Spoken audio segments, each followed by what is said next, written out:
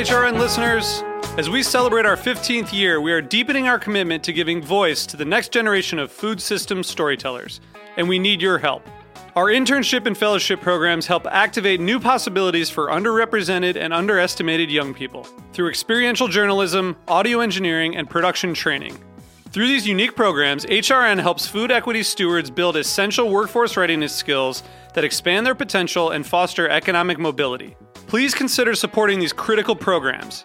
And with a minimum donation, you can be entered to win a dinner for two at an amazing restaurant in one of 8 cities and tickets to a concert at a great venue in one of those cities. We have incredible partners across the country who have donated, as they also share our passion for helping to educate the next generation of food systems storytellers. Check out heritageradionetwork.org/15 to donate and enter to win today. That's heritageradionetwork.org/15 to donate and enter to win today. And make sure you donate before March 31st. Thank you.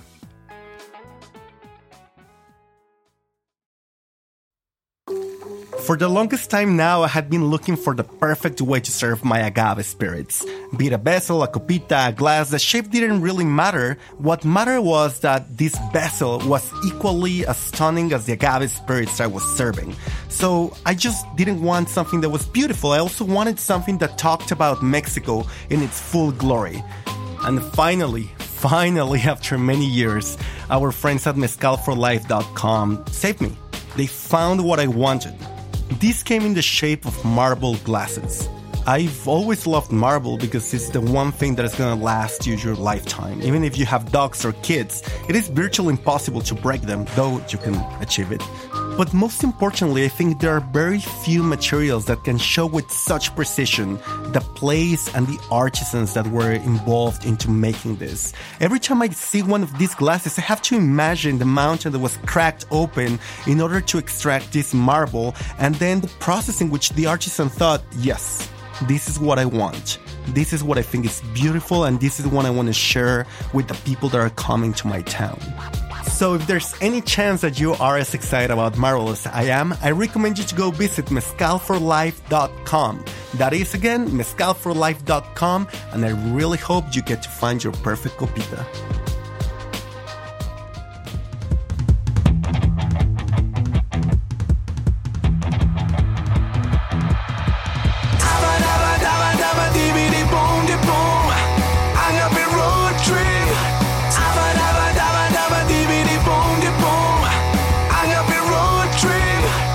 I'm Lou Bank. I am Chava Periban. And this is Agave Road Trip, the award-winning, critically acclaimed podcast that helps Gringex bartenders better understand agave spirits, and rural Mexico.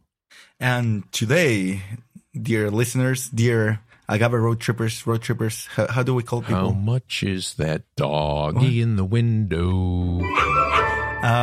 We're going to talk about the one thing Agave Road Trip goes to the dogs. The one thing that will not prompt a fight against me or between Lou and I. The one thing, well, actually, I do have a few comments about this, but yeah, I suspect this won't go down as easy as you expect. No, it won't be easy. So, first of all, like, what are we talking about today, Lou?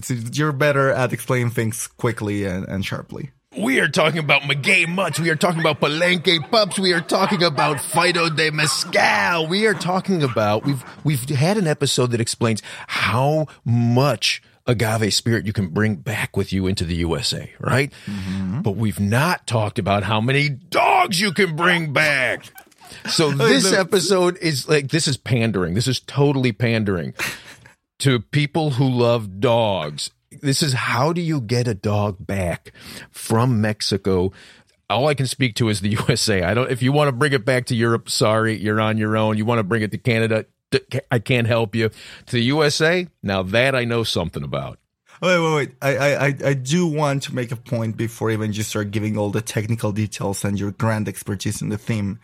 Why not cats? Cats? Well, cats you can get up here in the US, but we don't have any dogs. Come on. So I'll tell you, it's funny. I very, very rarely see cats in Mexico. Because you go to bed at 9 p.m. Is that when the cats come out? I keep dog hours. I didn't know there were dog hours. We've seen some beautiful little cats, but I can think of I've probably seen 24 cats in all of my trips to Mexico. Really? Yeah, and that's maybe because I've seen thousands of dogs and they eat the cats. That's entirely possible. I'm not liking where this is going. I love the cats. I prefer the cats. I'm not saying that there's anything wrong with a cat, but I'm saying like dogs I see all over Mexico, and the dogs are... Yeah, because you buy sausages to feed dogs. It's not like you feed dogs. Hang on a second. You go stalk the dogs. This is not a chicken or egg thing. This is very simple. It's not like I was walking around with raw hot dogs, and that's why the dogs... You do. Hey, it's not like I was walking around with the raw hot dogs, and that's why the dogs came to me. I walk around with raw hot dogs because I see so many stray dogs. In fact, when Connie and I first started visiting Mexico in 2008, the first trip we took to Oaxaca, I didn't see a single person walking a dog on a leash. Not one. Every dog I saw was either wandering the streets, and maybe it was somebody's dog, but I don't think so. So either walking the streets or they were up on a roof protecting a house, and that was it. That's it. That is very true, though. So wait, and this is something that I struggle a little bit understanding sometimes. Is you guys love in the US of A to adopt dogs, right? That's a very well-established thing. Like I've even seen as opposed to what? Well, I've seen like even cartoons in the New Yorker where there's two dogs talking and one dog tells the other like she was a rescue. Like there's a bunch of jokes. Wait, what's the joke there? I don't get it. Well, the dog is saying that the owner was a rescue. Okay, I get that. Yeah, I like that. So it's almost sort of a joke these days, or am I wrong? I'm just reading like American culture from a distorted lens. I don't think it's a joke about rescuing dogs. I mean, like during the pandemic in particular, literally so many of the dog pounds around the USA ran out of dogs. So it is a joke. Well, that wasn't a joke. Like that's how we managed our stress was we got all these dogs. And babies, but whatever. No. Like it's funny. Like when you talk about like the baby boom, this was definitely the puppy boom. Okay. But I think that the important part about this episode is not what I understand or what I think about this. It's how do you find a puppy that you love in Mexico, in a palenque, in the streets of Oaxaca, in the streets of Durango or Torreon, and you are able to bring it back to your house in the United States, correct? Yeah, exactly. So I found out the hard way how to go about this process. Connie and I, as you say, we walk around Mexico, almost always have some form of raw meat with us. I guess hot dogs aren't really raw, but some form of easily carried meat that we can feed to dogs. Sometimes it's bacon, sometimes bologna. And we went to the Zocalo in Oaxaca, and just, like we do on so many trips, just started throwing hot dogs out to dogs. And this one beautiful dog came up to us. And normally they're sort of like goldfish in that you'll feed them and they'll keep eating as long as you keep throwing them hot dogs. I've literally gone through 2 whole packs, like 16 hot dogs on a single dog. Goldfishes? I thought you were going to say hamsters, but sure. Goldfishes also. Well, hamsters do that? Well, hamsters have like very big cheeks, so they can store a lot of them. Okay, that's cute. I like that. Well, so we're used to these dogs just eating as much as you will give, they will take. This dog came over to us, and she just had 2 hot dogs and then laid down at our feet. And right? And it was like, oh. And then people would come over to us, and if they got too close, she'd start growling at them. Got even closer, she'd get up and bark at them. She was protecting Mexicans from gringos. Is that what she was doing? Like keeping a bubble around us? That's what she was doing. It's like... And then, like, it came time we had to go and meet some folks for lunch. We start walking out of the Zocalo, and initially she was following close behind us, and barking at people who got too close. And then she I swear to God, figured out our trajectory and jumped in front of us and started clearing a path. She literally attacked a guy's crotch who didn't move out of our way. And that was it. Connie was like, okay. Like, and, and we already had 2 dogs. We couldn't bring another dog back for ourselves. But she's like, we gotta bring this dog home. We gotta find this dog a home. Lord. And it's like a longer story than that. I won't go into too many of the details, though it does involve Lalo. But what we found out was to get this dog, who at the time was probably about 45 pounds. Her name is Kahlo. She's so beautiful, named after the Zocalo and Frida Kahlo. Yes. To get this puppy dog back to the U.S., you have to get these tests done, and you have to get her these shots. And the key to this, you got to find your veterinarian who can do all the paperwork, give the shots, do the tests, fill out the paperwork so that you can bring the dog in, right? Uh-huh. But here's the trick part. This is the hard. There's 2 hard parts. So one piece of it is that after you've, I think it's after the shot. No, it's after the test. There's a 30-day waiting period.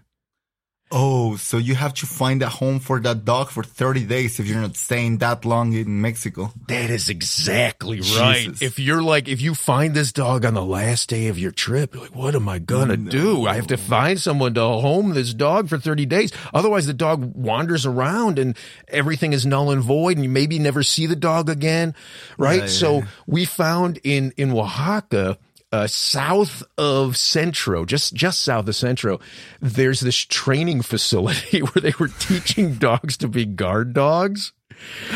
And so you would put your dog in this facility for anywhere from 30 to 90 days to be trained by professionals to be a guard dog. I'm sorry? To attack people, to be a police essence, dog. I mean, to find drugs, to find explosives, or to follow specific commands, like that, right? And so Kahlo was in there, in essence, like she was in ROTC in this military training, but her job was just like, and they taught her a few things, but her job was really just to lay around and get fat. And so it cost us, I want to say it was something like $600 to keep her in there for what amounted to about 40 days.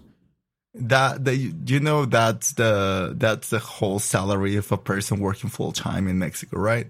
Oh yeah, no, I realize that. Well, look, when you fall in love with a dog, you don't question the amount. I would, I flew down there for trips, not to see her. Like, I had trips planned before we ever found her. And I would take her out for an afternoon and we'd go and get steak together and run around. And it was adorable. It's like I had little doggy dates, a couple of doggy dates between. Did you have somebody following you taking pictures? Dressed like a charro? I gotta say, she was so smart. They let her in at the restaurant, which was really cool. And I ordered 2 steaks and like the little bench, little table, and she was sitting on the bench next to me, and they put the 2 steaks down, and as soon as they did, she ate hers immediately and she didn't touch mine. She was so smart. Oh, she's such a smart girl. Anyway, so like there's that, but then here's the other thing you got to think about when you're getting these dogs is you really, if you fall in love with a 40-pound dog, I get it. As we did, you're going to do what it takes. Okay. What you really want to do is fall in love with a tiny puppy. Because with a tiny puppy, you can bring that puppy on board as carry-on, or like, it doesn't even have to be a puppy. I guess like there are lots of... Yes, a small dog you can... But they make a mess. Well, like... Chihuahuas. Chihuahua. No, they don't like you put them in a little container. Like a tiny dog is ideal because then it's just carry on and it doesn't cost you a lot of money. It's like $50, I think, to carry one on. All right. But if you've got to check a dog, as we had to do with Kahlo, you have to find a freight forwarder, which you can do like generally through the airline. You tell them, okay, I've got a dog. I'm going to check the dog, $200. And then they find a freight forwarder who can put all the paperwork in place. But then the terrifying part about that is the freight forwarder can't always get your dog on your flight, which means your dog who... No. Yeah. And I think like at the time that we did this, I think they were doing a thing where you're supposed to sedate the dog. But they've since changed that because it's rare that the sedation can last the whole time, which means the dog comes out of sedation, is freaked out. And panics the hell. Yeah. But Callow got stuck at the freight forwarder for a couple of days. And so, like the poor dog was stuck in the kennel for those couple of days. And then, when you're receiving it, the flight's delayed. It was like a 10-hour wait between when she was supposed to be there and when she showed up. So, that's exhausting and terrifying, and expensive. Like at the end of the day, everything all in. And, I think we did this in 2018. Okay. Well, it cost us just over for all the shots and for that boarding and for the freight forwarding and everything, cost us just over $2,000 US. $2,000. Yeah. And the vast majority of that was the freight forwarder and the checking her and all of that stuff. Wow. Yeah. Like I think if we had a little puppy we could have carried on, I think we could have gotten out of that for just under $1,000, maybe like $800 when you include that $600 stay at the, yeah. I mean, that's still a significant investment in love, I guess. Hey, we all invest. Well, everybody except you invest something in love, Chapa. Hey, Lou, I'm going through a difficult time in my life. Okay, so chill. Okay, sure. So, but my point is this. My point is, it's feasible if you do fall in love with a dog, and I get it. And the people that we adopted her out to, Callow out to, like they're friends of ours. We get to see her every week, and she's just so grateful. And these dogs, I hate. It's a cliche, but our dog. We've got a dog that we adopted who was homeless here, and she's a sweetheart. But I don't think she gets the sense like, oh yeah, I like this is great. They saved me. Like she feels sort of like she's entitled to our house. But Callow still treats me like a rock star. Like, oh, you're the guy who saved me, and you came and you brought me steak and you gave me belly rubs. You know how much hate mail are we gonna get because this is the ultimate white savior statement? No, it's not. What do you mean? How do you mean? Well, like that you're feeling recognized by the dog. Oh, I don't feel recognized by my dog. Like the dog who lives with me doesn't give me half the respect that I get from Callow.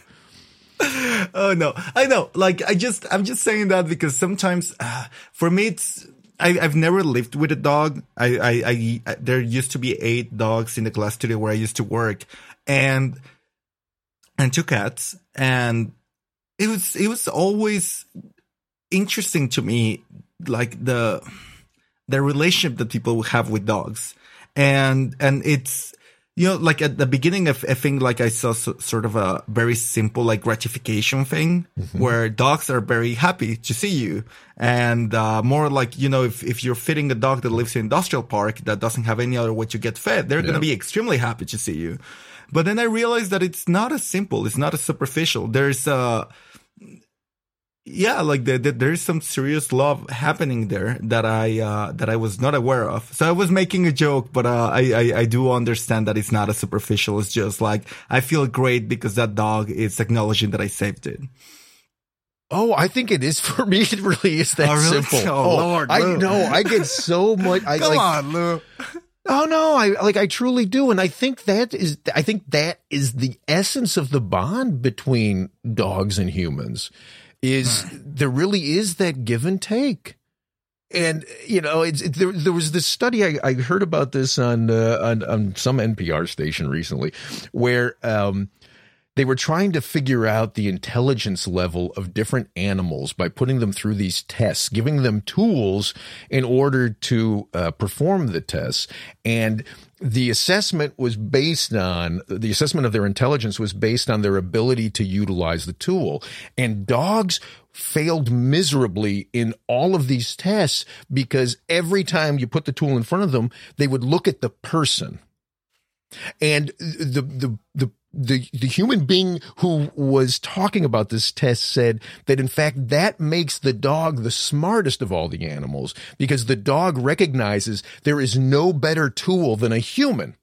That the dog recognizes that these humans can do everything. So before you spend any time with these other tools, wait and see if the best tool can get this thing done for you. Got it. Okay, so I guess the conclusion for this episode is that it is feasible to bring a dog back as long as you have $2,000 to spare. Or you get a really small dog. You know, the other thing that I'd also say is in 2008, when we first started visiting Oaxaca, as I say, we didn't see anybody walking dogs on leashes. And now, oh my goodness, every Sunday there's a group in Oaxaca who does a tour through Centro of their dogs on leashes that ends up at right in the just north of the Zocalo. I see so many people with dogs.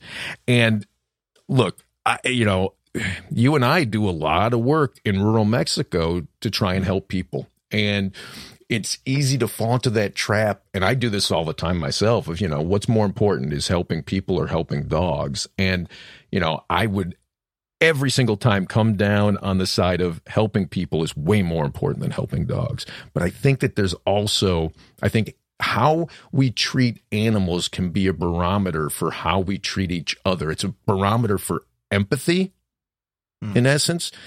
So, it can be easy to point to something like, yeah, this guy spent $2,000 to bring a dog back from Mexico. You don't have dogs in Chicago, and obviously we do. But I do an awful lot of work to help people as well. But when I see this dog who, and I feed, as you say, I feed a lot of dogs, hot dogs and bacon when I'm on these trips. I do a lot for dogs, and I see a lot of dogs that need help. But when you see a dog who speaks to you in this specific way, who says to you, I really want to be your dog, even though we knew that dog couldn't be our dog, we knew that dog was ready to be somebody's dog. And that's something I can't turn away from. Wow. Yeah, I unfortunately cannot. I don't have a lot of capacity to understand this. But well, on the next trip we'll get you a dog, and then you'll learn. Yeah, no, not happening. I first need a plant, but that doesn't die. But yeah, I don't know, Lou. It's yeah. I fundamentally agree. I guess my only follow-up question, and I'm not going to do it because we need to finish this episode now, but it's maybe it's cheaper if you drive the dog back. How about that idea? You know what? Actually, it's a very good question. I'm not sure. I guess I didn't investigate truckers. I just can't imagine keeping a dog in a truck for the week it would take. You in a car. Well, that's also a pain. Okay, no, never mind. So, ladies and gentlemen and others, if you want to bring a dog you want to get a dog to United States from here in Mexico, there you go. That is your guide. Okay. Catch you next episode, Chava. See ya, vato. This has been Agave Road Trip, the podcast that helps gringo bartenders learn about agave spirits. Your hosts are Lou Bank and Chava Periban. Sound engineering by Roy Sierra. Theme song performed by Gabriel Oliveira and Mark Rico. Sign up to become a road tripper and listen to more episodes at agaveroadtrip.com. If you enjoyed this podcast, please let us know. And if you hated it, recommend it to your enemies. You can also find us on Facebook and Instagram. Lou is in charge of our social media, so if he happens to sound like an old man, forgive him. He is one. Agave Road Trip is a production of 10 Angry Pitbulls, Inc. Agave Road Trip is powered by Simplecast. Thank you for listening to Heritage Radio Network.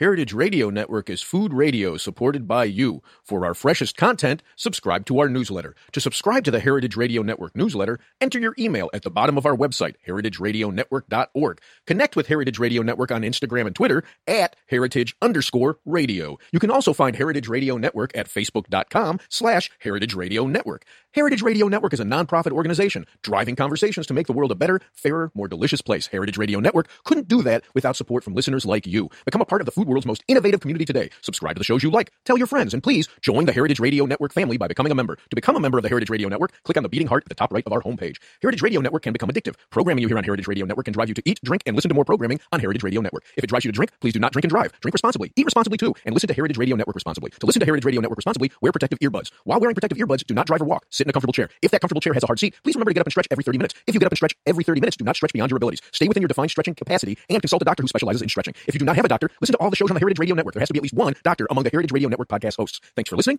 Agave Road Trip out.